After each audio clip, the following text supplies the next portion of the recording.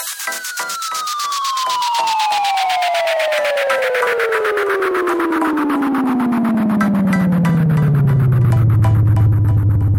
and gentlemen, tuan-tuan dan puan-puan sekalian, selamat kembali ke episod yang terbaru bagi Thoughts on Films, episod ke-13. Yes, kita sudah menjangkau lebih daripada 10 episod. Yes, we did that previously. Sebelum ni kita ada berbicara mengenai representasi wanita dalam filem secara umum dan sebagainya. Agak menarik. We actually had some interesting feedback daripada beberapa orang yang telah mengambil peluang dan mengambil masa untuk mendengar pada apa yang kita cakap. Because disebabkan feedback itu datang daripada your side. Mungkin Encik Fikri mahu berkongsi apakah yang telah diperkatakan oleh pendengar-pendengar. Mungkin pendengar juga seorang yang telah beritahu aku lah. Basically they find it interesting. Bagi aku sebenarnya kalau kita ada lebih banyak masa mungkin lebih memuaskan hati lah. Tapi some parts of it were quite interesting, especially about bagaimana representasi women yang dianggap sebagai strong dan independent sebenarnya masih tertakluk kepada kriteria yang kita beri kepada watak yang lelaki yang kita anggap sebagai kuat dan sebagainya. The only difference is kita tukar gender sajalah. So those are interesting things untuk kita fikirkan secara lebih lanjut dan sebagainya. Tapi kita tidak begitu tidak begitu menyelami sebanyak mana yang kita boleh in many respects lah. Tapi nevertheless itu adalah salah satu ciri-ciri yang mereka rasa agak menarik, yang membuat mereka rasa nak dengar lagi. So terima kasih Miss Pamela Chu. Oh, okay. Hi Pamela, thanks for listening. Yeah. And bagi aku topik itu agak, in a way, agak berat lah untuk dibicarakan. Sebab kita bercakap pun dari perspektif seorang lelaki. Dua orang lelaki lah. Yeah. Aku tahu aku lelaki lah. Aku cakap kalau kau berpendapat lain tentang diri kau sendiri lah. Tapi in a way, somehow we touch somewhat. We all have that kind of feminine side in all of us. You're very in touch with feminine side. Sometimes. Anyway, like now. Anyway, macam topik yang berat is sesuatu yang agak menarik untuk dibincangkan. Tapi please take into consideration that we're not talking factual thing, right? It's something that bukan something yang kita rasa it's an opinion, it's a pendapat. Mungkin dia tak maybe it's not jive with other women. Rasa we not all the apa yang kita bicarakan pada episod yang lalu tak berapa menepati. Because actually saya ada berbicara mengenai isu ni dengan seorang one of my female friends lah. Dia cakap tak semestinya actually banyak filem yang mengangkat wanita and all that. It's just that I'm not have any desire to watch it, or I don't really know about it. Kejap, dia kata ke kau kata? Dia yang kata. Okay. So bagi apa nama kawan-kawan? Boleh kita namakan nama dia ataupun kita beri dia nama generik yang lain? Nama dia Yanti lah. Yanti. She's one of my female friends. She's a good friend anyway. Okay. Dia kata she's quite feminist in a way lah. Oh, of course. Yeah. So dia kata tak semestinya apa maksudnya? Maksudnya tak semua filem yang kita bercakap bila aku she doesn't, I don't think that she have yet to listen to the podcast. Memanglah. Ini dia orang Malaysia kan? Ya, orang biasalah. Semua kita ada keinginan untuk menghukumi mereka berdasarkan maklumat ataupun fakta yang belum lagi kita dapat tahu secara lebih langsung dan peribadi dan sebagainya. Tapi tak apa, itu pendapat beliau. So Arianti, hope we can make the time. Yanti. Oh, Yanti, sorry. Yanti saja. Hope we can make the time to listen to our show. Lepas tu mungkin beliau akan ada pendapat yang lebih betul lah mengenai apa yang kita dah cakap ini. Tapi tak apa. You are right about one thing. Itu adalah satu topik yang sangat berat. Dan dah beberapa episod yang berturut-turut ni kita telah berbicara mengenai isu-isu yang sebenarnya agak menarik tapi agak berat. So we're gonna go with something a bit lighter today. Alright. So pada hari ini kita kembali ke satu convention yang kita sendiri telah wujudkan bagi penerbitan podcast ini, iaitu Cerita Carta. Alright, di mana kita akan dalam bentuk sebuah carta akan menyampaikan kepada anda semua bagi hari ini the top 10 films. Pilihan kita bukan general consensus. Ya, bukan mengikut voting system yang telah diguna oleh imdb.com dan sebagainya, tapi pendapat kita berdasarkan apa yang kita sudah tengok dan sebagainya. So akan ada 2 cerita carta yang berlainan. Di segmen pertama kita akan lihat pada cerita carta bagi 10 filem yang agak menarik yang kita telah nonton tahun lepas, dan juga 10 filem yang kita rasa macam kita nak tengok tahun ni. Alright, so let's not waste any time, let's jump straight into it. Alright, top 10 films of 2013. Okay, for this list, Mus dan saya telah berfikir panjang tentang filem apa yang patut dimasukkan. So kita ada ni lah, Mus ada 5 pilihan dan saya juga ada 5 pilihan. Tell you what, Mus, let's start with you, man. Alright. Apa pilihan pertama kau? Okay, pilihan pertama aku ialah Star Trek Into Darkness. Yes. I tak tahu kenapa tak ada D. So aku rasa ada sebab kerana tiada D, darkness. Biasanya kita biasa Into the Darkness. Ataupun mungkin perkataan the tu telah di darkkan sangat sampai kita tak nampak. Ya, mungkin telah di silence kan. Adalah. So Into Darkness tu sangat agak sesuai juga lah. Okay, kenapa kau masukkan filem ni dalam cerita carta kita pada hari ni? Bagi aku memilih Star Trek Into Darkness. Pertama, aku ingin menerangkan yang aku ingin memaklumkan lah yang sebenarnya aku bukanlah peminat Star Trek. I'm not Trekkie. I'm not a Star Trek fan. Ya, aku rasa sebenarnya itu kita telah paparkan melalui podcast kita dalam episod ke-7. Ya, masa kita bicara pasal Star Wars. Ya, ke-6 aku tak ingat lah. Tapi itulah. Yeah. You can boleh tengok balik kita punya list lah. Everything is on kita punya blog. Aku memilih filem Star Trek Into Darkness kerana ianya merupakan sebuah bentuk sequel yang menarik bagi Star Trek. Okay. Star Trek yang diarahkan oleh J.J. Abrams telah mengubah bentuk pemaparan Star Trek di layar perak. Okay. Sebelum ini kita dipersembahkan dengan corak filem yang bagi akulah agak menumpu kepada fanboy. I mean the previous film before the whole franchise being took over by J.J. Abrams, ianya lebih kepada demografi, dia punya penyampaian tu lebih tertumpu kepada demografi audience yang merupakan peminat kepada Star Trek. Okay. Tapi sejak diambil alih oleh J.J. Abrams, ianya telah mencapai lebih ramai audience lah, sama ada you Star Trek fan or not, or whether you are sci-fi fan or not. Okay, so what about Into Darkness ni yang kau rasa sangat bagus untuk dimasukkan dalam ni? Seperti biasa, seperti yang kita sedia maklum lah, bukan senang nak buat sequel. Biasanya kalau sebuah filem, especially sci-fi, telah berjaya memikat penonton yang general lah, untuk to get to repeat back, to continue back with the success of the first film is quite, actually is quite a tough act to follow lah kan.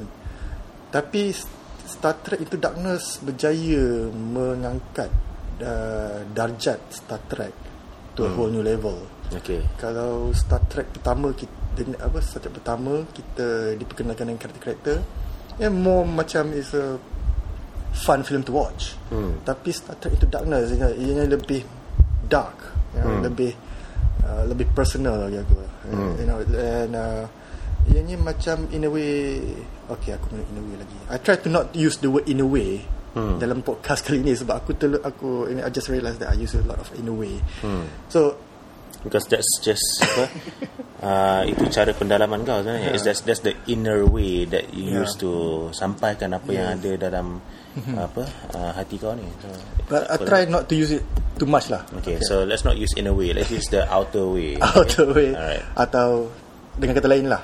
Okay, ia macam, ia seperti kita reflect kepada Empire Strikes Back kan. Kalau dalam Star Trek, dalam Star Wars punya franchise pun, Empire Strikes Back lagi dark daripada A New Hope. Okay, Star Trek Into Darkness ni ianya bermain dengan isu-isu friendship yang lebih, apa orang cakap, lebih intense lah kan. Dan pemaparan watak-watak dalam Star Trek Into Darkness ni pun lebih, bagi aku lebih mendalam lah. Dan Okay, I agree with you about the character. Sebab bagi aku yang aku suka tentang filem ni ada 3 sebab, right? Nombor 1 ada Benedict Cumberbatch. Nombor 2 perwatakan dalam filem ni. Dan nombor 3 ada Benedict Cumberbatch. Right?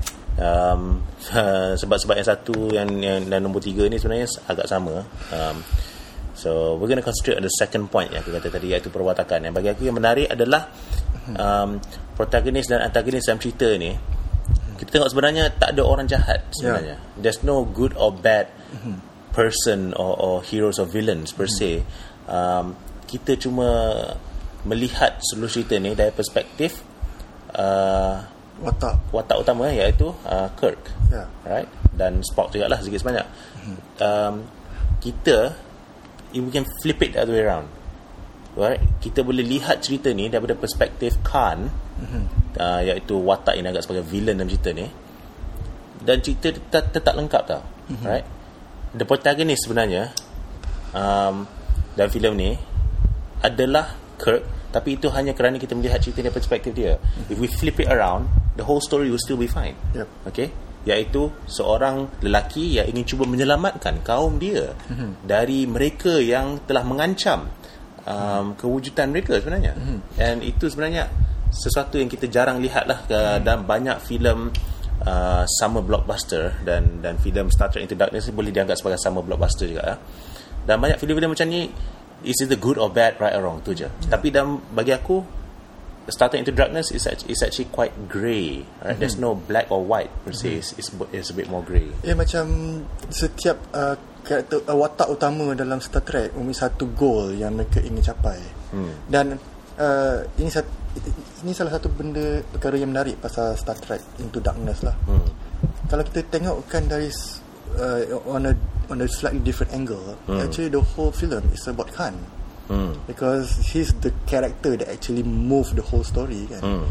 And Kirk, Spock and the rest of the USS Enterprise gang actually react to this Khan punya agenda or whatever.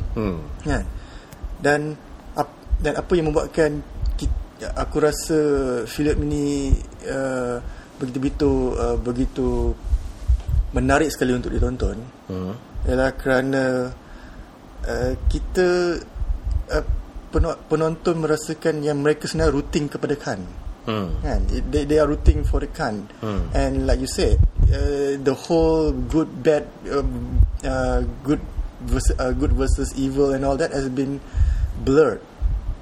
The line has been blurred, and what's right and what's wrong has been put in the very ambiguous manner. Okay. Kan? Ya, betul.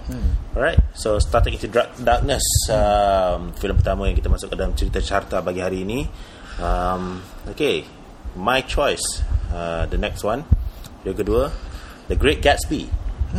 Alright, The Great Gatsby ni sebuah filem arahan Baz Luhrmann, dan dibintangi oleh Leonardo DiCaprio, Tobey Maguire and a few others, blah blah. But apa yang membuat filem ni menarik juga, again, kita fikirkan daripada perwatakan yang dipapar dalam filem inilah, dalam cerita ini.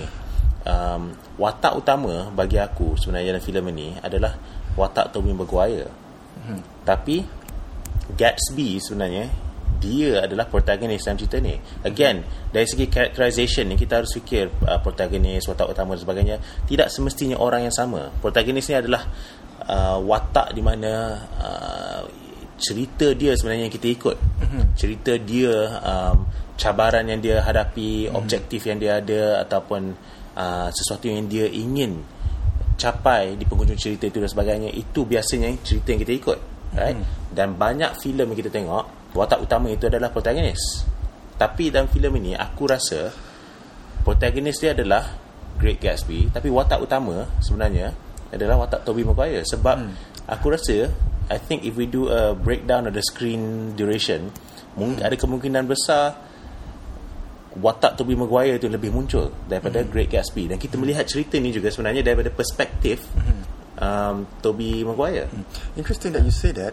Sekarang ni banyak filem yang menggunakan approach yang sama.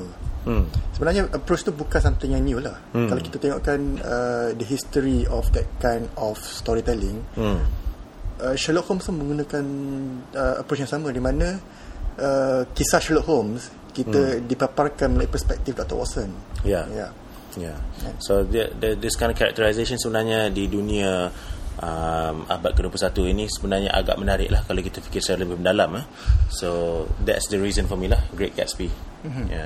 Apart from that, of course, the production design dia and what not agak menarik lah, tapi sebenarnya itu tidak begitu mengejutkan, kerana dalam banyak filem Baz Luhrmann, kau pergi tengok, kau mungkin tak suka cerita ke apa ke, tapi production design dia sangat bagus, dan penggunaan kamera, editing dan sebagainya semuanya agak mantap. Jadi bagi aku itu agak menarik lah. Semua dia digabungkan, dan juga dengan lakonan yang agak hebat lah. Semua dia digabungkan jadi satu pengalaman yang sangat menarik. And the end of one last thing, the end of The Great Gatsby, right? Biasanya kalau end credits tu, orang dah tak sabar nak bangun, nak pergi keluar pada penggoyang. In this film, kita tengok the film ni berakhir dengan sebuah music atau satu lagu yang sangat menarik.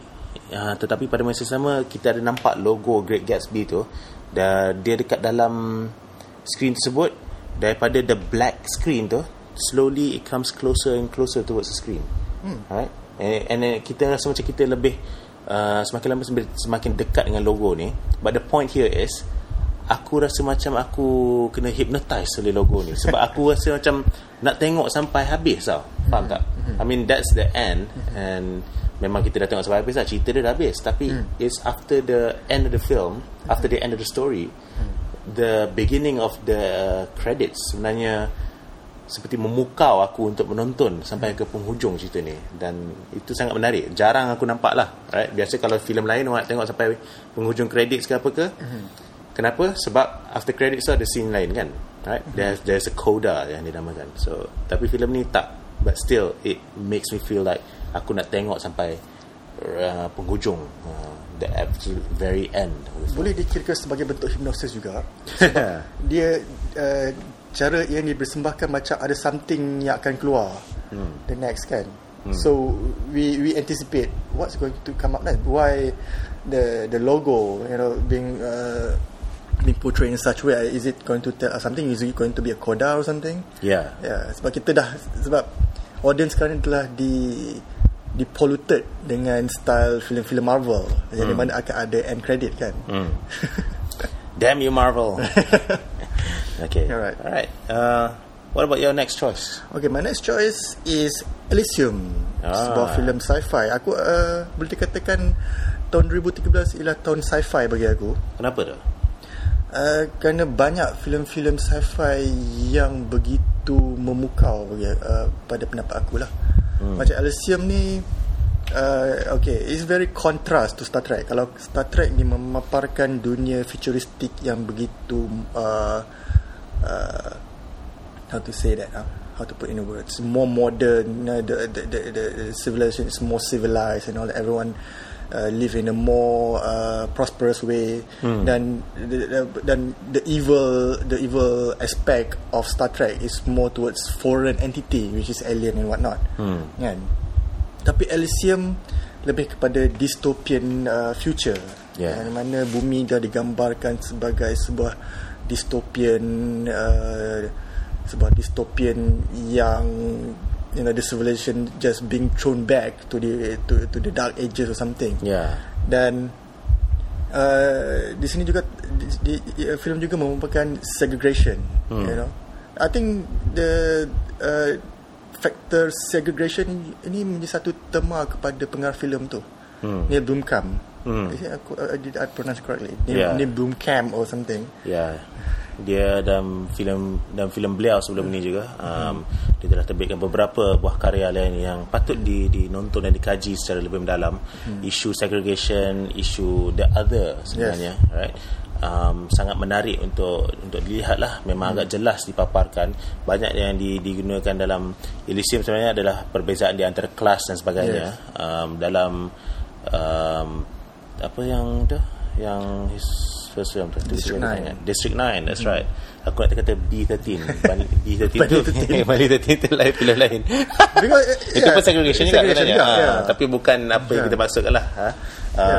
So dalam District 9 and the short film that inspired District 9, kita ada nampak ada pemikiran tentang isu-isu yang sebenarnya wujud pada masa sekarang, tapi dipaparkan dalam cara yang lebih futuristic and advanced. So kita anggap dunia ni, yang kau kata the future world adalah satu tempat yang agak distopik ataupun dystopian dan sebagainya, tapi sebenarnya isu dan cerita dia boleh saja kita ambil dan kita letak kepada dunia kita pada masa ini.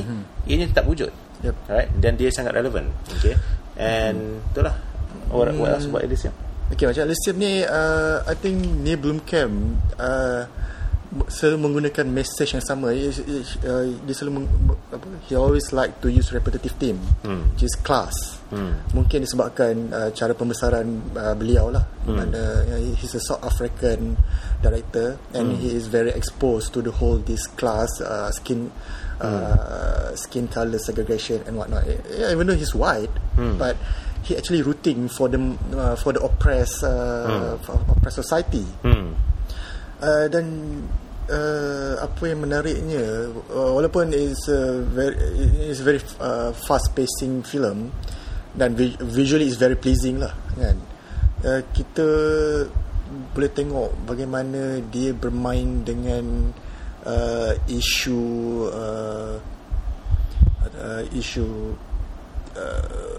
kemiskinan, bagaimana kemiskinan, how poor actually is not will affect every, it will destroy society lah kan. Bagaimana the class segregation always end up with the superior oppressing the inferior, and dan dan trademark Neil Blomkamp juga, sebab I'm just a sucker for anime influence movie. You can see a lot of anime influence theme dalam filem-filem dia, macam Elysium, District 9, dan sebelum tu yang short film yang aku cakap tu ialah Welcome to Johannesburg, if I'm not mistaken. Ia mengingatkan aku pada Akira. Cuma Alive in Joburg. Alive in Joburg, yes. Welcome to Joburg.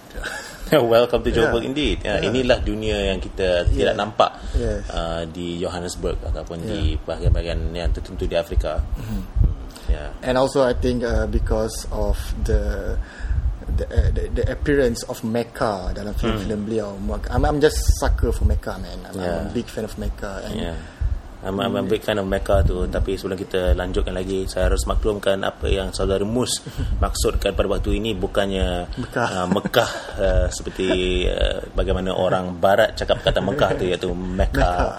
Tapi the mechanical robots lah. Actually it's a genre in anime where robots being portrayed heavily in the media. Bagi aku, filem-filem Neil Blomkamp, one of the filem yang berjaya memaparkan mecha atau robot dengan sangat realistik lah. Aku cakap tu kau pun dah conscious kan, kau kata mecha ni orang silap faham kan. Itu because sometimes we always take things at face value lah. Kita mecha, okay, kita we assume that people know about what we're talking about. Tapi kita tak nak orang see kita apa. So we'll quickly move on to the next part. Elysium sebenarnya ada sebuah review yang saya telah tulis yang ada di website kita. I'll put up the link on this particular post as well. We'll move on to the next one. Okay. iaitu filem Kill. I don't want to talk so much about Kill sebab aku rasa macam kita dah banyak kali kita dah bersujud ke arah Nick Amin Mustafa and team. Basically we are both big fans. We even had a whole podcast episode dedicated kepada filem ini.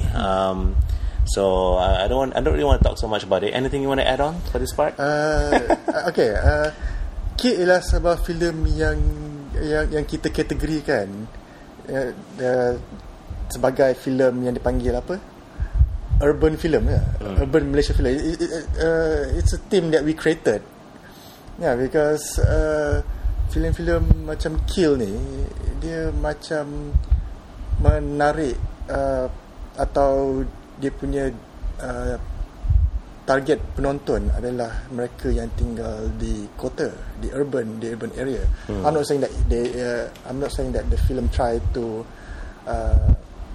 discard orang yang duduk dekat kampung ke apa, kan? Tapi dari segi pemaparan tu ni lebih related atau lebih relevance to those who live in macam KL or all these places that we consider as a big city, kan?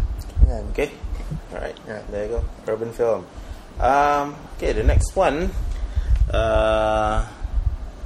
your choice, Mr. Muz.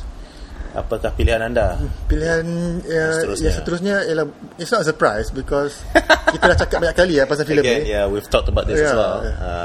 So kita sambungkan tradisi yang dimulai dalam filem Kill yang baru saja kita cakap tadi tu, dengan filem Before Midnight. Before Midnight. Alright.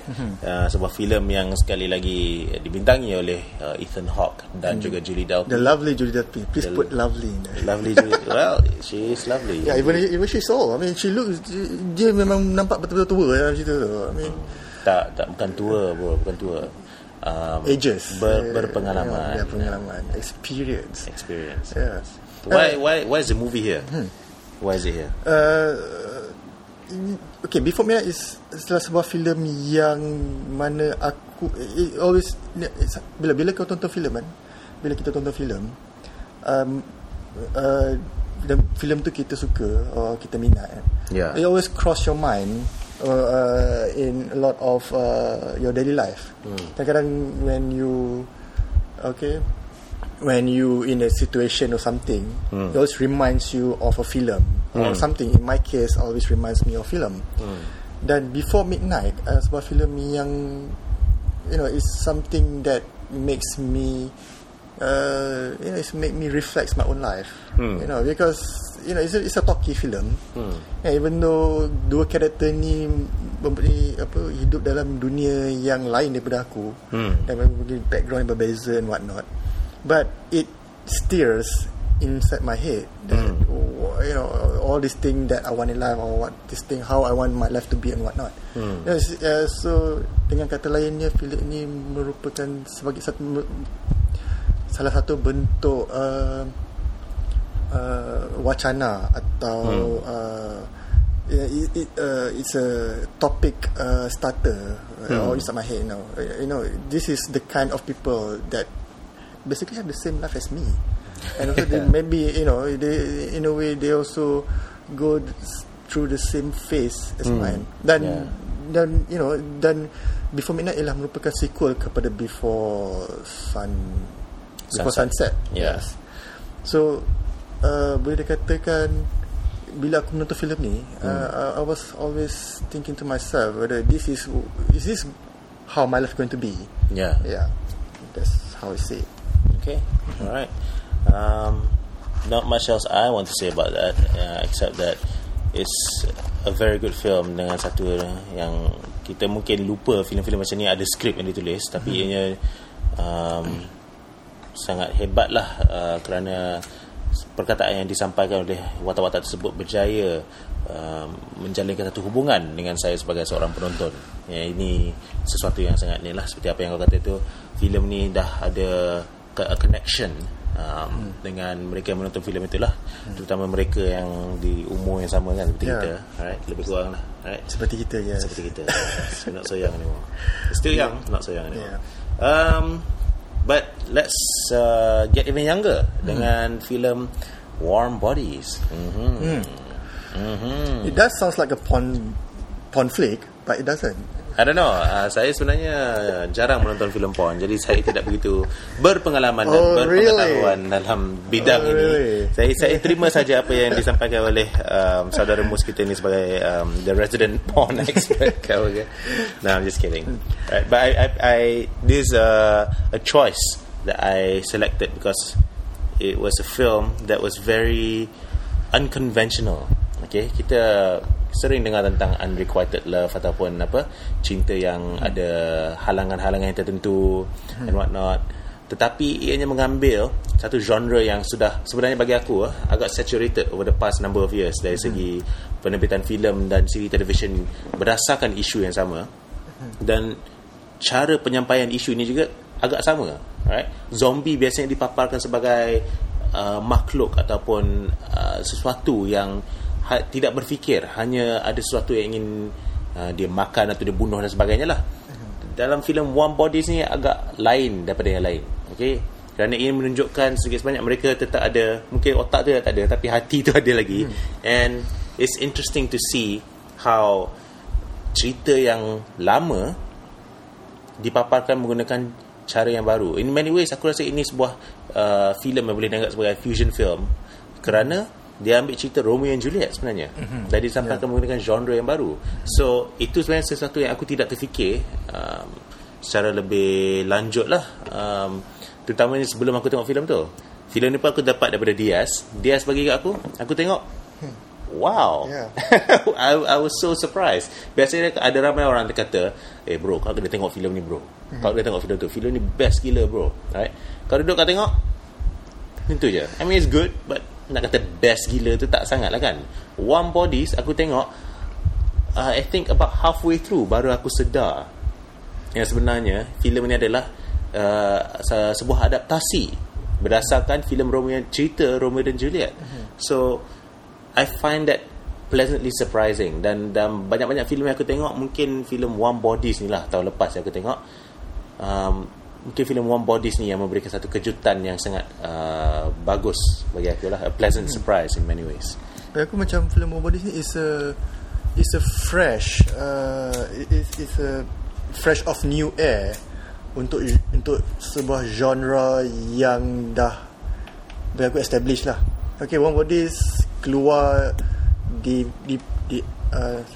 period yang mana filem-filem zombie dah di re-upgrade, dan kita dah disuap dengan berbagai-bagai filem zombie dari 28 Days Later and what not.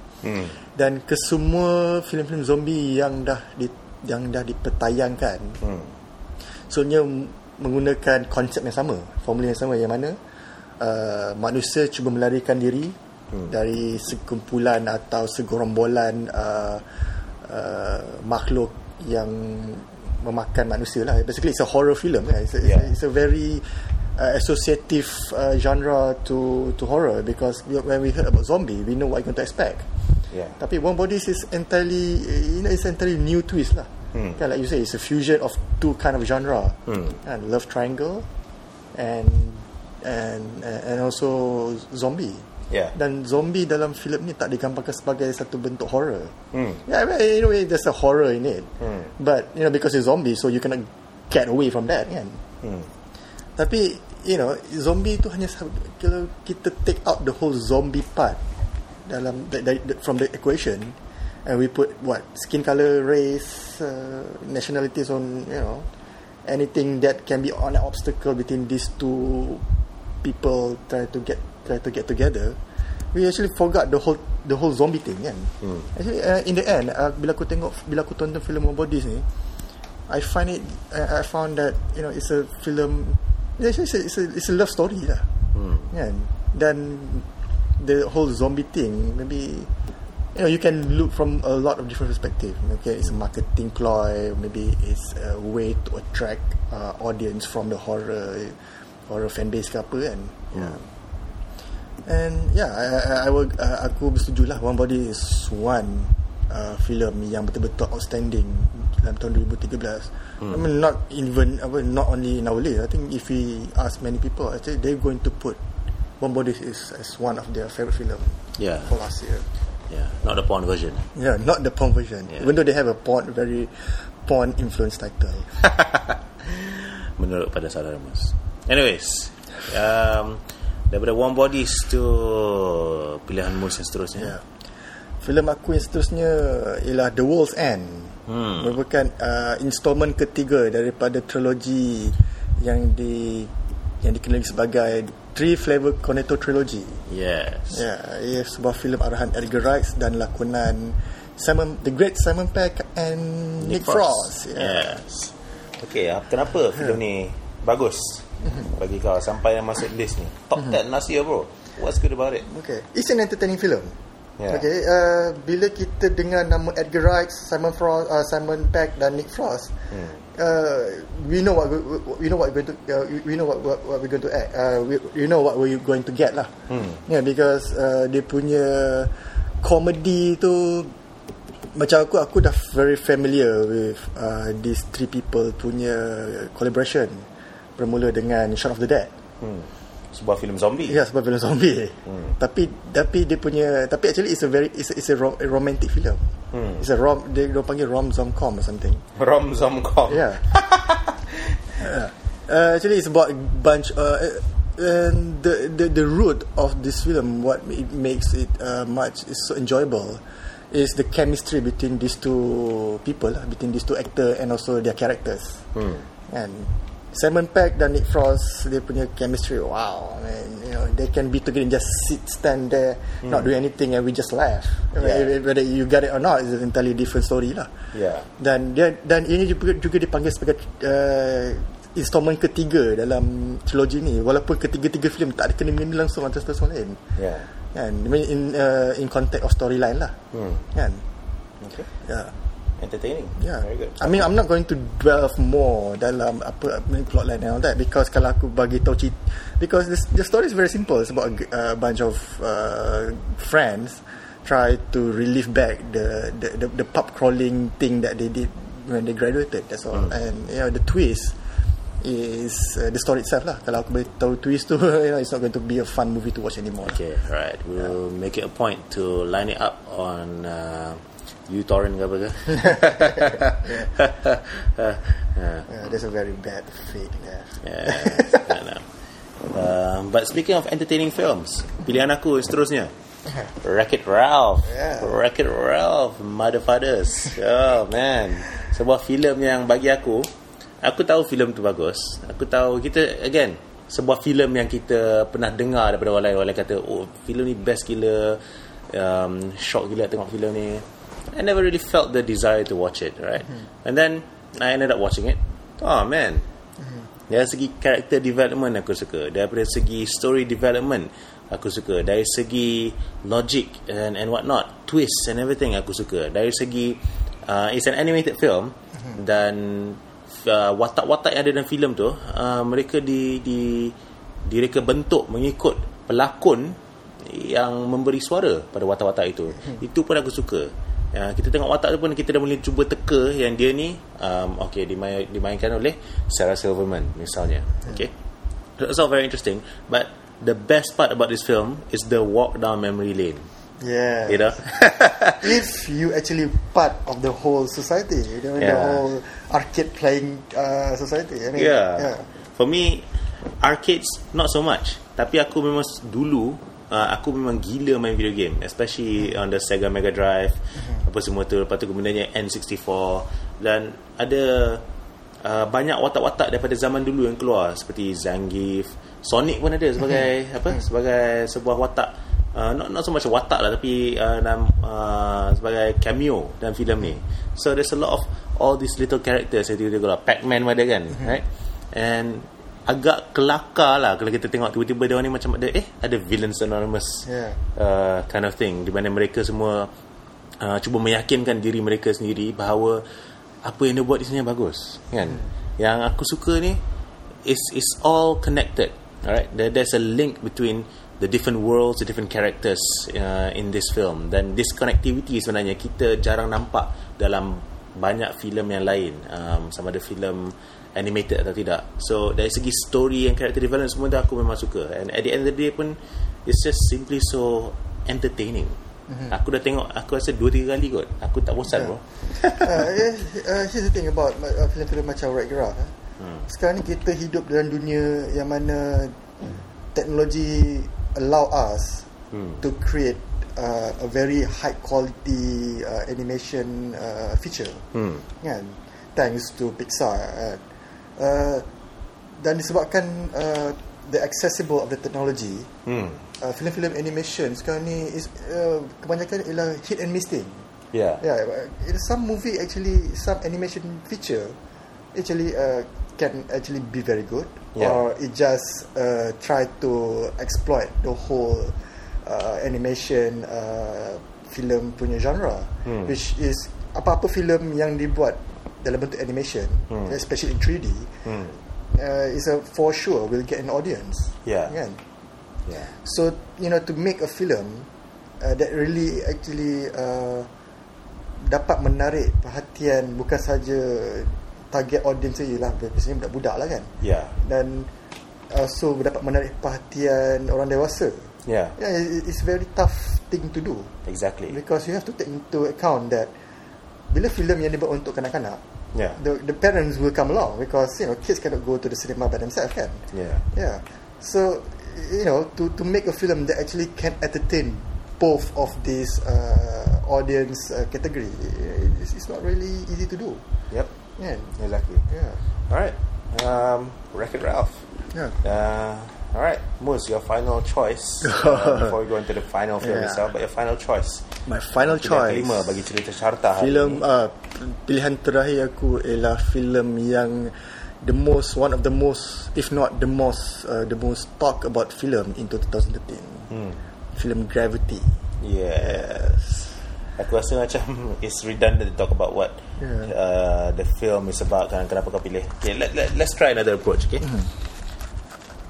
Kalau kau boleh pilih satu sebab sahaja untuk membuat orang yang bagi mereka belum tengok lagi filem ni, satu sebab saja dia orang patut tengok filem ni, apakah sebab itu? Alfonso Cuarón. Dan satu sebab itu adalah dia yang telah mewujudkan seluruh filem ini. But let's be more specific. Kenapa kau kata Alfonso Cuarón? Okay, Gravity ialah sebuah filem yang membuatkan you always be on the edge of your seat. Kan? Ini sebuah filem yang membuatkan kau rasa what's going to happen next, or why this Sandra Bullock character is so lucky and whatnot. Bagi kita bila kita menonton filem kan, kita always have this thing that once we already invested in the character, we are rooting for him or her to success. And this is the film that actually managed to show that cara penyampaian filem ini membuatkan penonton, kalau aku tak tengok kat wayang, aku rasa aku dah melompat dah. Sebab it always put you on the edge. It's very suspense film.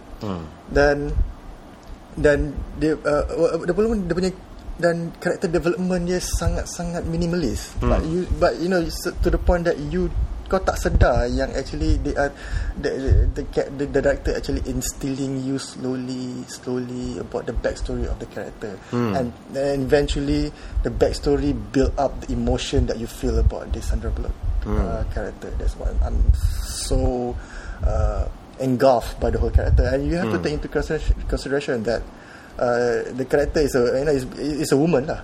Tapi ianya dipersembahkan dengan sangat ambiguous, yang kalau kita guna karakter lelaki pun it doesn't matter. Even the name is very androgynous kind of name, Ryan Stone. True. Although if you put in a guy in there instead of Sandra Bullock, mungkin kita tak nampak sangat lah the fact that Sandra Bullock has a really nice ass. I mean, she have really nice body for a 40-something-year-old woman. I keep forgetting she's like 40-something already. Tapi macam it's good to see her do so well at this stage of her career, sebab kita aku masih ingat dia sebagai kalau aku tengok dia dalam, if I think of Sandra Bullock, aku selalu fikir sebagai seorang watak yang, atau seorang pelakon yang suka menjerit dalam filem beliau, terutama dalam filem Speed. Here's the thing about Sandra Bullock. Aku bukanlah peminat Sandra Bullock. I don't really like her. You don't like her? I don't really like her. Previously, come on, bro. No, seriously. Kita tengok sejarah Sandra Bullock. She started out dengan one of earlier exposure dalam filem lah. Speed dengan Judge Dredd. Judge Dredd, yes. Aku terlupa tentang Judge Dredd. Yeah. And then dia dalam Demolition Man ada kan? I think it's Demolition Man. Yeah. Tak, dalam Judge Dredd ada kan? Yeah, dalam dua-dua kan? I'm not so sure whether it's a Judge Dredd atau Demolition Man, tapi dia dengan Sylvester Stallone. Okay, kau cakap tu, keep on talking about this while I Google this for a short while. Week it out. So ini sangat menarik untuk difikirkan secara lebih dalam kejap. Masa pada pendapat aku, previously lah, sebelum ni, Sandra Bullock is one of those actress yang aku labelkan sebagai pemalas lah. Yeah. Kenapa? Sebab I think she's a very talented actress. You know, because the way she portray a character. Contoh macam I really like her in apa cerita dengan Keanu Reeves, I think the Glass House or something. Yeah. Lake House. The Lake House, yeah. She can actually really portray characters in her own dengan cara dia tersendiri dan tidak menggunakan sebarang reference. Kan? Tapi kemudian dia macam memasuki this period of she kept making all this romantic film yang kind of depressing lah, even to watch kan. Yeah. Oh, by the way, bro, not Judge Dredd lah, tapi Demolition Man. Yeah, because Sylvester Stallone, I always forgot about that. Tapi itulah, Sandra Bullock. Alright, thank you for Gravity. Thank you for a lot of other stuff as well. And thank you to Mr. Namron kerana pilihan aku yang terakhir bagi cerita carta yang pertama bagi episod ini adalah Psycho, Pencuri Hati. That's a really, really catchy name for a film. I don't know whether it's catchy or not. It's a bit strange and usual. Sebenarnya tajuk dia macam Psycho, lepas ada titik bertindih pada pencuri hati macam tu, if I'm not mistaken. It's very rhythmic name for a film. Yeah. Filem ni aku pun ada tulis review yang lebih lengkap yang menjelaskan kenapa aku rasa filem ni sangat menarik dari beberapa aspek yang berlainan. Tapi secara ringkasnya lah, aku rasa ini sebuah filem yang memaparkan nombor satu, sebuah genre yang sebenarnya kita jarang lihat dalam filem-filem Malaysia. The psychological how can I say this, the psychological mystery or thriller tu sebenarnya you'll be surprised, tapi ini bukan satu trend yang sangat besar dalam sejarah filem Malaysia. Dan biasanya kalau filem yang diterbitkan di Malaysia ni banyak berdasarkan trend jugalah, right? Orang akan ikut apa yang mereka rasa bakal memberi mereka kutipan di pangwayang yang tertinggi lah. You have to give what the audience want. Well, if you just gonna go by the box office collections, then that's your approach lah. Aku dah kata betul ke tak, itu lain cerita lah. But the point is, filem ni sangat berani dan beberapa aspek kerana ia memaparkan sebuah cerita yang jarang kita lihat. Dan juga yang keduanya, Bron Palare. I mean, I'm a big fan of Bron Palare. Dia seorang pelakon yang sangat berbakat dan beliau telah menyelami beberapa watak yang sangat berlainan dalam filem yang lain. Tapi aku rasa filem ni yang paling membuat aku rasa puas hati dalam apa yang dia telah sampaikan kepada kita lah. Sebelum ni aku tengok dia dalam banyak filem lain, aku rasa dia tak ni sangat, dia tak ada ni sangat lah. Rasa macam watak yang diberikan bagi Bron ni dan kebolehan beliau sebenarnya tidak begitu ngam sangat. Yang paling dekat mungkin Beluka, dan sebelum tu pun yang selepas tu ada sebuah filem Stem. That's ni lah. Beluka menarik. Lepas tu masuk Stem, dia macam he's playing someone yang tak cakap banyak sangat, dan kononnya dia he's kind of an assassin yang sadistik, yang suka membunuh orang dan sebagainya. Tapi tak ada sangat. Tapi bagi aku, Psycho Pencuri Hati memberi beliau satu peluang untuk menyampaikan bakat beliau sebagai seorang pelakon yang mendalam, sebagai seorang pelakon yang patut diambil secara serius lah. That's very interesting for me. Bercakap mengenai Bron Palare, aku dapati dia salah seorang pelakon yang I'm sorry to say this, he's quite one-dimensional because dia selalu memainkan karakter diri sendiri. You know, if you see a lot of his film, karakter-karakter yang dia mainkan macam tu je. You know, it's like the same person over and over again. But here's the thing about him, I do agree that he's very talented, but apa yang dia perlukan ialah seorang pengarah yang bagus. Kalau dia berada dalam tangan seorang pengarah yang begitu hebat, I think he can actually really show what he have lah. You know, I think he's a very quality actor. Cuma dia tak diberi peluang untuk memainkan watak yang lebih mencabar. Dan ada kemungkinan besar mungkin sebab Namron sendiri bukan saja seorang pengarah tapi seorang pelakon yang agak prolific bukan saja dalam bidang televisyen dan filem tapi juga di pentas teater dan sebagainya. Mungkin itu salah satu sebabnya aku suka perwatakan yang telah disampaikan oleh beliau dalam filem ini lah. Alright. So Psycho Pencuri Hati, dan kami harap dengan pilihan-pilihan tersebut yang telah membentuk cerita carta bagi segmen pertama episod hari ini, saya harap itu semua telah berjaya mencuri hati anda semua untuk jangan ke mana-mana, untuk duduk relax. Kita akan kembali dengan tahun baru 2014. Yes, tahun baru. Filem yang kita nak tengok pada tahun 2014. Alright.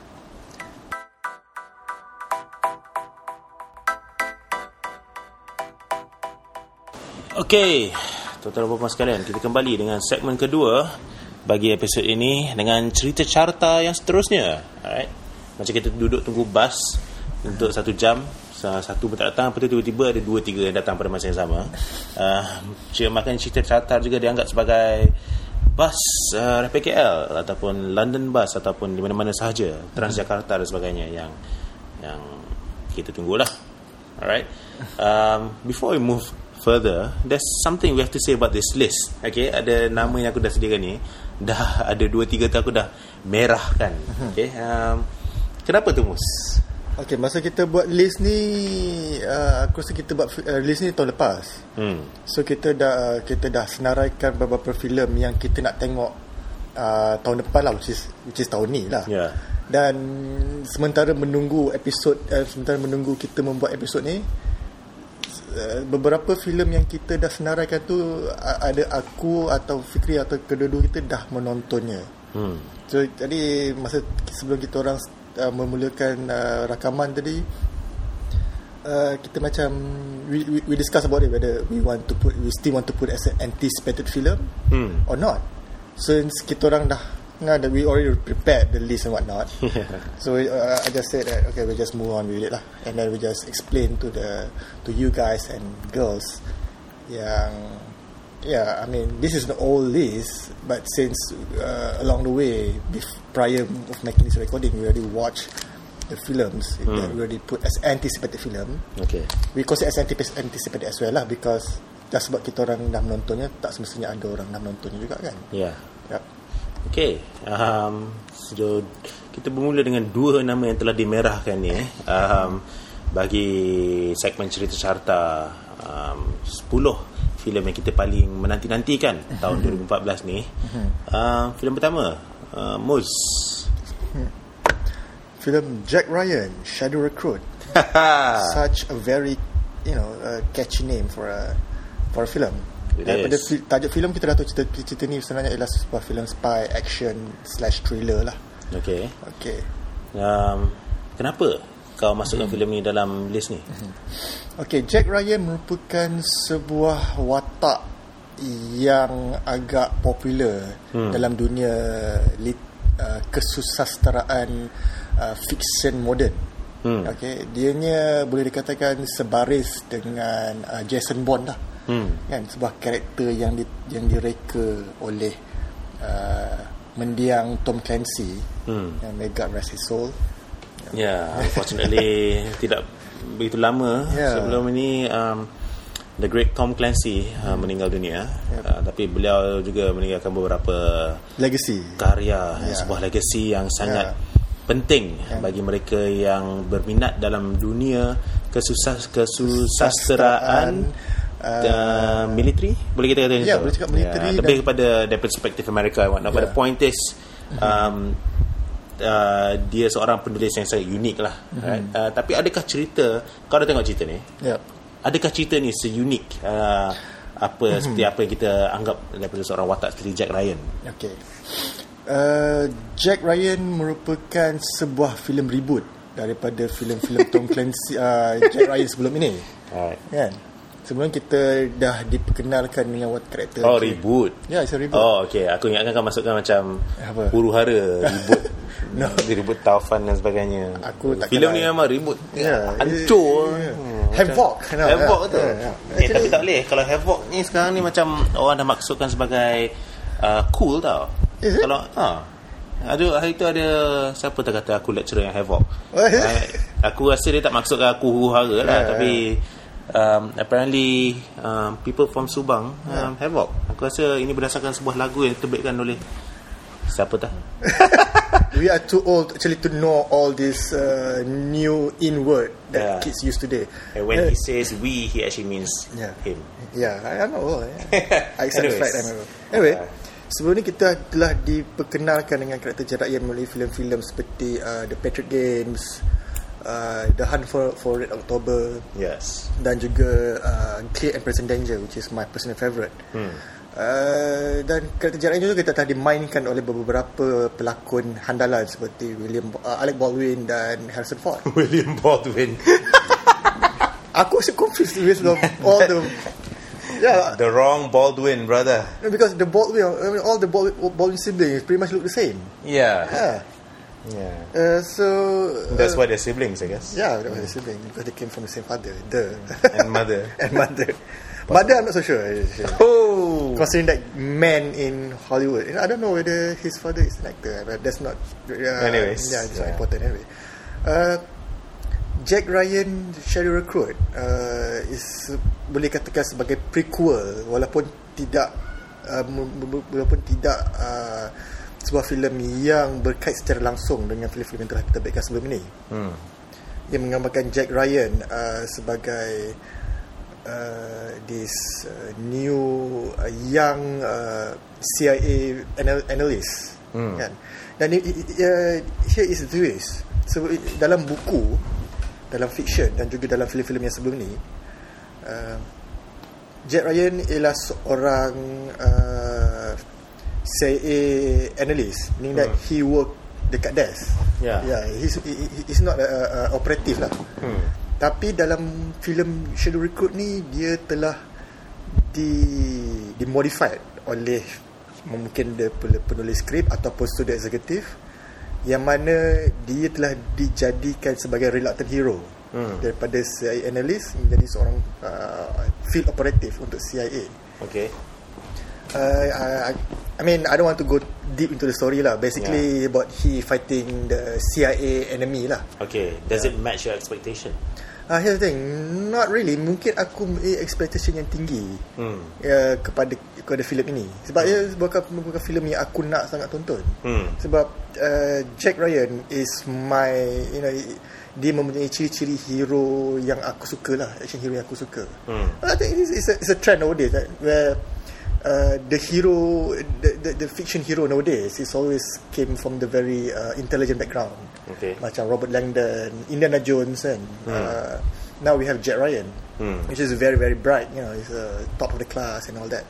Kemudian dia campakkan kepada dunia action, dan you have to be he have to be skilled with his hands and whatnot. Tapi mungkin juga filem ini nak menarik perhatian atau perhatian mass general audience. Dia banyak the film actually take out a lot of Jack Ryan characteristic of what make him, and that is kind of killjoy for me lah. Alright, and that's unfortunate. But what about the next film dalam list ni? Adakah kita boleh kata benda yang sama? Adakah ciri-ciri yang membuat watak dan filem seterusnya juga telah ditarik keluar daripada apa yang kau anggap sebagai filem yang patut diadakan? Okay, filem seterusnya merupakan sebuah filem reboot juga. Yeah. Bukan reboot, reboot. REBOOT. Filem yang telah diperkeluarkan balik. Tiba-tiba aku terfikir reboot Taufan kan. Macam kalau ada reboot Taufan ada whirlwind ke apa, tapi ada nampak sepatu just a boot somewhere, just floating up in the air. Mungkin orang kat studio, maybe we should call our film that we want to remake as a reboot because of this thing. Anyways, Robocop, what about the film Robocop? Okay, kita kena ambil you have to take into consideration that Robocop is not a very it's a successful in its own way, tapi bukanlah sebuah franchise yang setaraf dengan franchise yang lain seperti Harry Potter atau we take those franchise yang satu abad dengan Robocop lah, macam Terminator. Macam Terminator for example, macam Back to the Future or things like that. Because Robocop aku faham kenapa dia it's not very up there franchise lah. Sebab kebanyakan filem-filem Robocop yang diterbitkan sebelum ni ialah filem-filem yang ber-R-rated. The target audience is concisely just for adult audience lah. Dan ini bila di reboot ni, aku rasa now is the direction of all studio executive ke apa, production studio ke apa, yang mana kan mereka suka menggunakan PG-13. Dan ini bukan saja, dan when you make a Robocop as a PG-13 film, it takes the fun out of it. Even though it's been directed by I think it's a very great director lah. I mean, Jose Padilla is the guy who made Tropa de Elite. Elite Squad yang pertama dan Elite Squad yang kedua. Yes. And those films are very, very violent. It's a very, very adult oriented film. So bila you hire, when you use a director that is very used to R-rated film to direct a film that's supposed to be an R-rated film in a very PG-13 environment, actually you macam dah mengekang creativity filmmaker tersebut. I can see that in Robocop. Dari segi character development pun macam kurang and all that. Dan Robocop dan reka bentuk suit Robocop juga agak kurang lah. Because we are so used with this bulky design punya suit, and now I don't know, maybe because of in the trend today is to make everything more functional or more agile. Dan suit Robocop di design in such a way that it can run. Can you imagine Robocop run? In this film, Robocop boleh berlari, kan? There's nothing much that I can say about Robocop lah. I mean, in term of dari segi hiburan, okay lah, for a 1.5 hour movie, it's a movie that you watch on the cinema. You go keluar, okay, that's it. Right. I'm personally quite interested dalam filem ini, kerana nombor satu, pengarah filem ni memang ini filem pertama yang beliau terbitkan dan arah di Hollywood. So I was quite interested in that. Tapi on a more personal level, biasa kalau orang anggap filem Robocop yang filem klasik ni, mereka hanya berfikir sebagai filem pertama saja. Filem kedua, filem ketiga sebelumnya telah diterbitkan oleh orang lain, semuanya ada pengarah yang berbeza. Pengarah bagi filem pertama, Paul Verhoeven, aku rasa dia yang membuat filem pertama tu menarik and interesting in so many ways. Aku tak nak masuk secara lebih mendalam bagi sebab-sebab itu, but for now, on a personal level, I just say this: it's one of the biggest films of my childhood. Alright? Aku dah tengok banyak kali sebenarnya. Sampai sekarang ni aku boleh ingat balik some of the scenes, some of the words or parts of the dialogue yang dikotakan oleh watak-watak dalam filem Robocop ni. Aku ingat lagi bapak-bapak bila dia balik ke rumah dia, lepas tu tengok rumah dia kosong semua, kan. Lepas tu bila I think I don't know whether ini sesuatu yang aku sendiri akan saran kepada anda semua untuk sampaikan kepada anak anda semua. But in the first scene, in the first film, ada satu scene mana Robocop keluar, lepas tu ada perempuan yang nak kena rogol kan, nak kena apa ni kan. Lepas tu Robocop datang, he actually shot between the girl's leg through the skirt and into the guy's penis. And it's just aku tengok tu macam, oh my goodness, that's horrendous. But that's the thing. Apa yang Mus kata tadi, tentang filem Robocop, yang membuat filem Robocop ni hebat tu, is the gore and the violence of it all lah. Dan aku tak tengok lagi filem yang baru dibuat ni, but we'll take Moses' word for that and we'll move on to the next one. Okay, and the next 3 films lah pilihan aku lah, right? Dan semua ni filem lokal, filem Malaysia, tapi filem yang berlainan daripada yang lain sikit. Okay, yang pertama tu adalah sebuah filem berjudul In What City Does It Live, right? And filem ini sebenarnya arahan Liu Seng Tat mengenai seorang orang minyak, if I'm not mistaken, yang ada tiba-tiba muncul di sebuah kampung dan telah menakutkan ramai orang yang ada di situ lah. I'm interested in watching this film sebab aku tahu filem ni dah lama dah. Dah daripada tahun 2010, 2009, 2011 macam tu, bila Seng Tat telah tayangkan filem Flower in the Pocket sebelum ni, yang sangat berhasil dan berjaya di peringkat antarabangsa.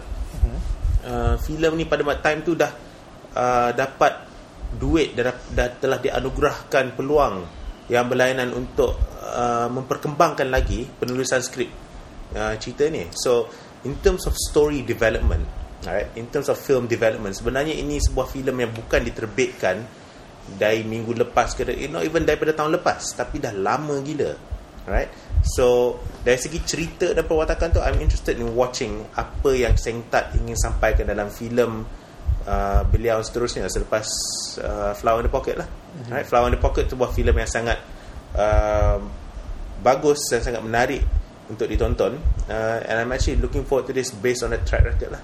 And also Diaz sebenarnya juga terlibat dalam penerbitan filem ini. Beliau terlibat sebagai cameraman behind the scenes. Jadi dia ada banyak rakam behind the scenes footage dan juga buat interview lah dengan ramai orang yang terlibat dalam penerbitan filem ini. DOP dia Malik I don't know. That's a good question. Right. Mus is talking about Malik Hugh, seorang pengarah filem yang sering terlibat dalam penerbitan filem independent secara sebagai cameraman, sebagai director of photography. For my money personally, and I'm not just saying this sebab dia bekas landlord aku, he's actually probably the top cinematographer for a lot of independent productions in Malaysia here. So we're gonna have to find out about that. I'm not so sure. That's a very good question, right? Because there'll be another reason for me to watch the film. Because he did Flower in the Pocket, kan? Yeah. So I just assuming that he's going to continue with the collaboration dengan Liu Seng Tat. Yes, well, assuming, as we all know, probably not the best of things to do in this day and age. But that's a good point as well, because to be honest with you, the next film, tajuk dia Nota. And on so many levels, sebenarnya aku nak assume pun, aku tak tahu apa yang aku boleh assume. Kenapa? Sebab the filmmakers, right? Sebenarnya filem ni secara ringkasnya dibintangi oleh Maya Karin. Maya Karin Was it Maya Karin? Aku dah lupa. I think it's Maya Karin. Hang on. Just having a quick look here. Mana dia ni? Yeah, it's Maya Karin. Kenapa? Anyways, Maya Karin dan Hans Isaac sebagai seorang couple yang dah kahwin tapi dah tak dapat anak, dan ini juga mencetuskan situasi yang agak ketegangan di antara mereka berdua. But the most interesting part for me about this film adalah penerbit dan pengarah filem ini. Mereka adalah satu couple. The director Yasu Tanaka nama dia, dan isteri dia Bia Tanaka. Mereka sering terlibat dalam ada Japanese? Well, Yasu is B is aku rasa dia, she's not Japanese, she's married to him, but she's Malaysian. So I don't think they're Japanese totally per se. I don't know, to be honest with you. Nama bunyi macam Jepun, tapi of course as you know sekarang ni pun nama budak Melayu nama Daniel pun ada juga. So yeah, we can't really tell just based on the name. Why we mention Daniel? Yeah. Hi Daniel. Hi Daniel. Are you still surviving? Yeah. It's alive and well. But coming back to Nota, filem ni menarik kerana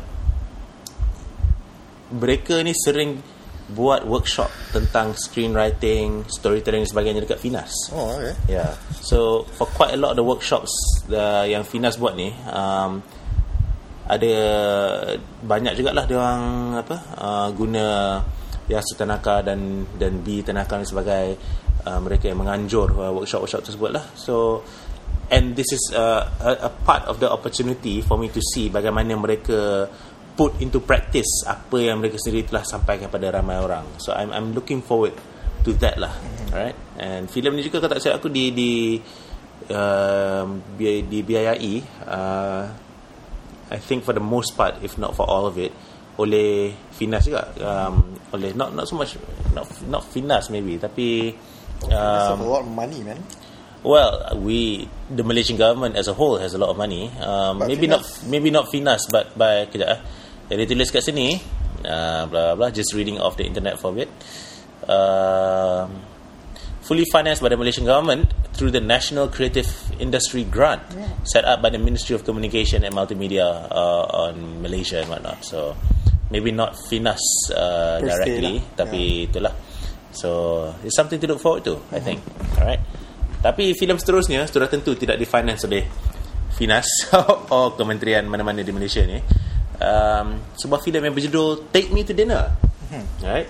Take Me to Dinner ni arahan seorang pelakon, Gavin Yap, yang banyak kita nampak dalam filem-filem yang sering diterbitkan oleh Kai Bahar. Sebagai seorang pelakon, beliau juga aktif dalam bidang teater. And in many respects sebenarnya pada awal aku tak begitu ni sangat. Generally speaking, aku memang sering tertarik untuk menonton filem yang diterbitkan oleh orang Malaysia, sama ada mainstream atau tidak. Filem ni in many ways very unmainstream, okay, unfilial to the mainstream family in many respects. Cerita dia pun is something interesting. It seems like a short and simple story. I don't actually know too much of what to expect. Cerita dia tentang seorang assassin yang dimain oleh Patrick Teo. Yeah. Are you sure? No offense, Mr. Patrick. I know you're a great actor. Just that you playing assassin, that's well, but he has a great voice. I think he can kill you just with his voice. I'm gonna kill you. Yeah. If words can kill, Patrick Teo is the man to kill you. Alright. He plays an assassin dalam filem ni. Tapi tiba masanya beliau jatuh cinta dengan seorang watak perempuan yang dimain oleh Susan Lancaster. Oh, I haven't heard that name for a very long time, man. Yeah, she's been in and out of a few film productions here and there. Yang aku ingat dia ada sebuah peranan dalam Cuak juga, tapi aku rasa kita tak nampak sangat muka dia, not so much. And she was also in Relationship Status, juga diterbitkan, dan dua-dua filem Cuak dan Relationship Status juga diarahkan oleh Susan Lancaster. So kita nampak common theme ataupun link yang kita boleh kaitkan dengan filem-filem ini lah. So this film in many respects is a representative sedikit sebanyak of the spirit yang kita boleh kenal pasti di antara mereka yang ingin terbitkan filem secara lebih bebas. Right? The independent filmmaking movement here in Malaysia sebenarnya satu pergerakan yang sudah bergerak ke generasi yang seterusnya, and this is the generation who's becoming more and more active in making more and more of these kind of films, right? And and I'm looking forward to it basically, right? I don't really know what to expect, but sudah tentu nombor satu dan cakap bahasa Inggeris. Film urban, y'all. Yeah. But beyond that, I don't really know what to expect per se. But I'm looking forward to it, and it's coming out really soon as well. So we see how it goes. We'll see how it goes. We see what is going to give us. What is going to give us? Yeah. Maybe after that, you can take me to dinner. Yeah. And then we can talk more about the film. Yeah. Or maybe I can take Susan Lancaster and Patrick to dinner as well. Kau ni macam pasal. Filem seterusnya sudah tentu sebuah filem yang memang cari pasal. Sebab kalau tak ada orang cari pasal dalam filem tu, tidak akan ada cerita dalam filem. Sebab filem ni dia punya basic storyline apa pasal cari pasal lah. Alright. Cerita apa tu? The Raid tu berandal. Aku tahu apa makna berandal. Berandal adalah satu perkataan yang sering digunakan untuk mereka yang lebih muda, macam tapi yang sering memberontak lah. It's like it's an Indonesian word. It's an Indonesian word, and I think you can translate it as punk, maybe. You know what I mean? Delinquent lah. Delinquent. Probably not the best of translations, but there you go. Why are you looking forward to this? Okay, The Raid bagi aku sebuah filem yang mungkin ramai yang tak setuju dengan aku, dan mungkin juga ramai yang setuju dengan aku. Sebuah filem yang kita boleh banggakan lah. Salah sebuah filem yang mengangkat industri filem Southeast Asia, filem Asia Tenggara. So kalau ada filem bagus daripada Indonesia tu macam we are all ASEAN. Tapi kalau filem tak bagus tu macam itu Indonesian film. We don't have anything to do with that. No, here's the thing. I think it's a very cultural thing lah. We like to take credits, even though it's something that not really, it's not something that not relates to us directly. Dan saya ingin ingatkan mereka mendengar podcast ni sekarang, itu adalah perkataan yang dikatakan oleh Sagar Mus. Bukan tak semestinya pendapat saya, tapi tak apa, silakan. Everyone is entitled to their opinion. Of course. I'm pretty much quite proud of the Raid series lah. Dengan bermula dengan filem The Raid, dan kemudian diikuti dengan The Raid 2. Filem ni kalau kita nak compare dengan filem yang terbitkan Hollywood, it got nothing special lah. But ini merupakan antara sebuah filem yang diperkatakan dalam dunia perfilman. Kan? Dan The Raid tu berandal, aku rasa selepas kejayaan The Raid, mereka dapat bajet yang lebih lah. Kan? Di mana kita dapat tengok beberapa pelakon handalan dari Jepun pun turut serta dalam filem The Raid tu. Seperti Ruhei Matsuda, dan another guy yang aku tengok dalam filem Jepun tapi aku tak ingat nama dia siapa. Even though if I want to Google it, I can't even know what his name. But his face is very familiar. He always involved in a Yakuza film yang diterbitkan di Jepun, especially film-film Takashi Miike. So adakah kita akan nampak scene-scene di mana silat akan bertarung dengan Bushido apa ke? Aku rasa kita bila kita dah ada elemen Japanese Yakuza dalam sebuah filem, you cannot run by combining or conflicting these two cultural together. Kan macam kita tengok ada Jepun Yakuza, lepas tu ada Iko Uwais dengan silatnya. Of course we want to see these two clash, these two element of cultural clash together. Macam kita tengok Superman dengan Batman lah kan. This is something that we're going to attract audience to going to watch it. Conflict. Conflict between two culture. Conflict menjadi satu tarikan bagi orang ramai dalam pemilihan filem mana dia nak tengok lah.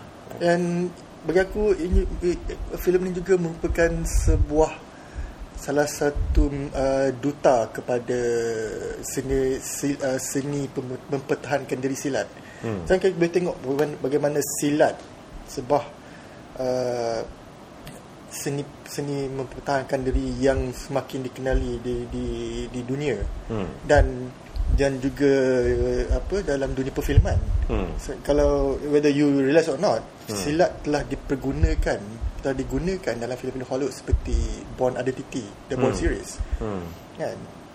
Di mana the martial art that being presented or that being applied by the Jason Bourne character is actually a mix of Kali.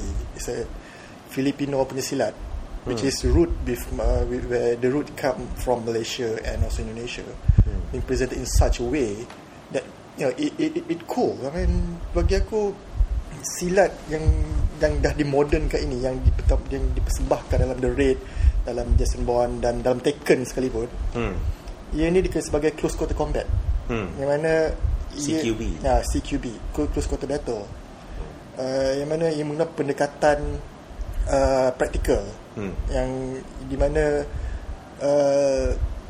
fokus utama seni it's not really a seni pemberontakan diri, it's more like a self-defense act. Dia self-defense maneuver, yang mana objektif utamanya adalah menjatuhkan kau punya lawan. You're not going to see all these kuda-kuda atau bunga-bunga macam kung fu or karate or whatnot. It's like a straight to the point kicking ass punya martial art. Especially if the point is somewhere between your head and your body, right? Especially at the neck part. So we're going to see what kind of silat or what forms of martial art yang akan dikemukakan dan dinobatkan dalam filem The Raid 2. Hidup silat, hidup orang Minang. Hidup orang Minang. Hidup yang bagi filem seterusnya, hidup Captain America, Winter Soldier. You cannot get more propaganda than that. Captain America, the Winter Soldier, I think that's like the best, the coolest sequel name ever, the Winter Soldier. Wow. Sangat menarik. Apa yang kita boleh expect dari filem Captain America seterusnya? Okay, aku memilih Captain America The Winter Soldier hanya kerana satu sebab, disebabkan oleh trailer Captain America The Soldier sangat-sangat kick ass. Sebelum ni Captain America yang pertama, it's a great film, it's a good film lah, it's not great, tapi tak banyak, it doesn't have that kind of difference from any other Marvel punya superhero. Tapi bila kita tengok the second trailer, I was like, wow, I mean, this is so good. I'm so gonna watch it. And also the Winter Soldier is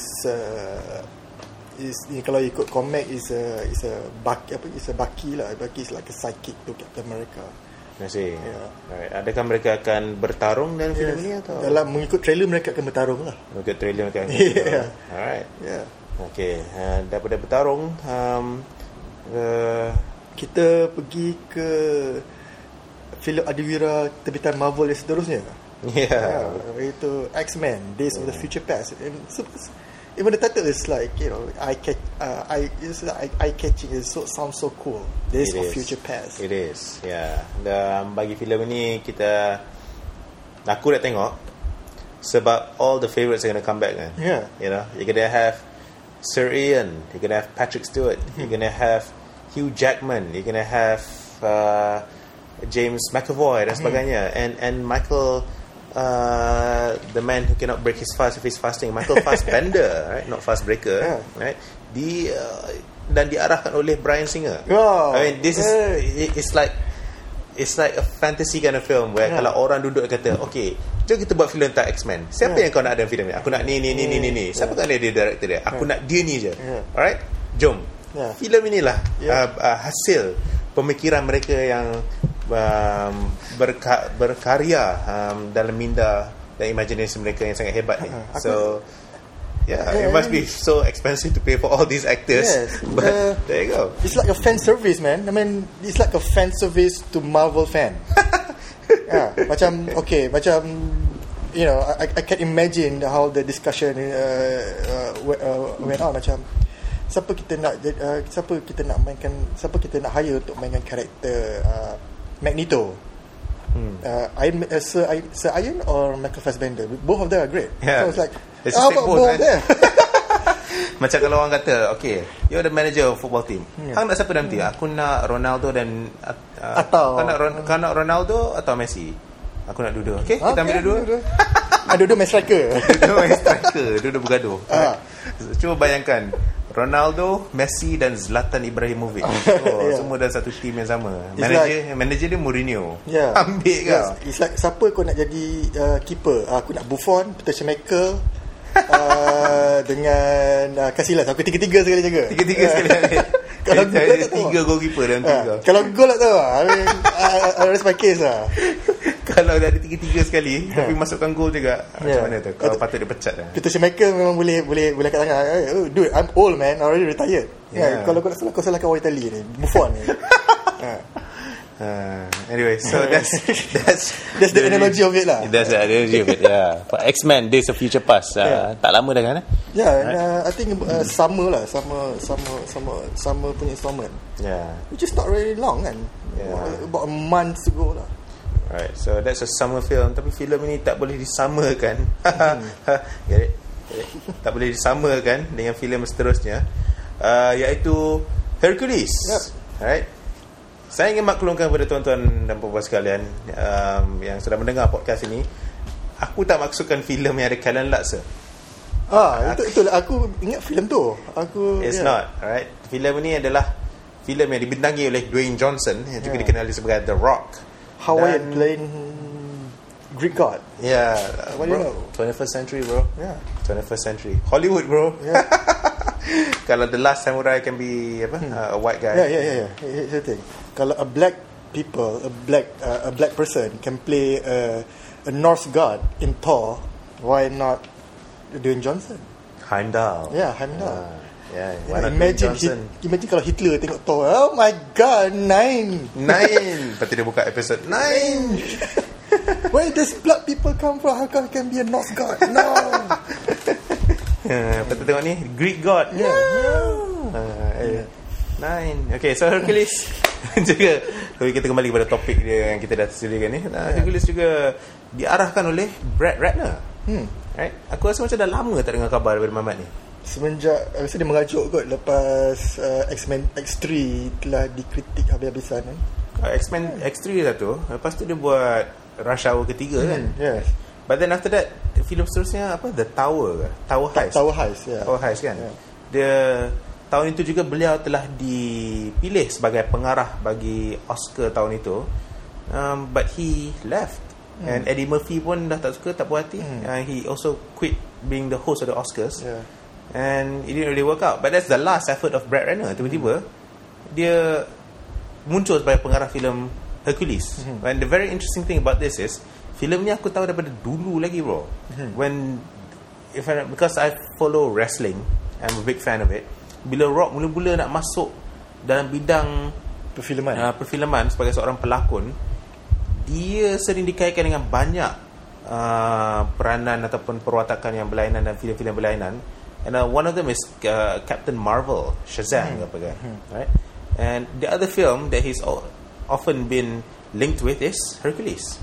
So aku tak tahu kalau filem ini boleh kita samakan dengan In What City Does It Live, seperti yang diterbitkan oleh Liu Seng-tat tadi tu.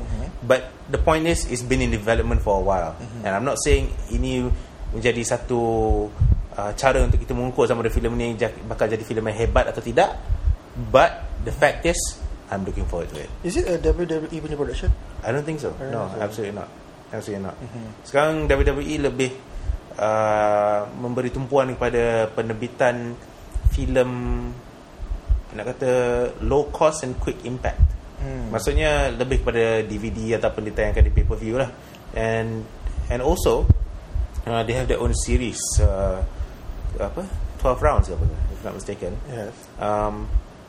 But even then, itu pun dah aku rasa itu saja satu-satunya filem yang mereka terbitkan yang boleh dianggap sebagai rated R ataupun rating dia agak tinggi lah, right?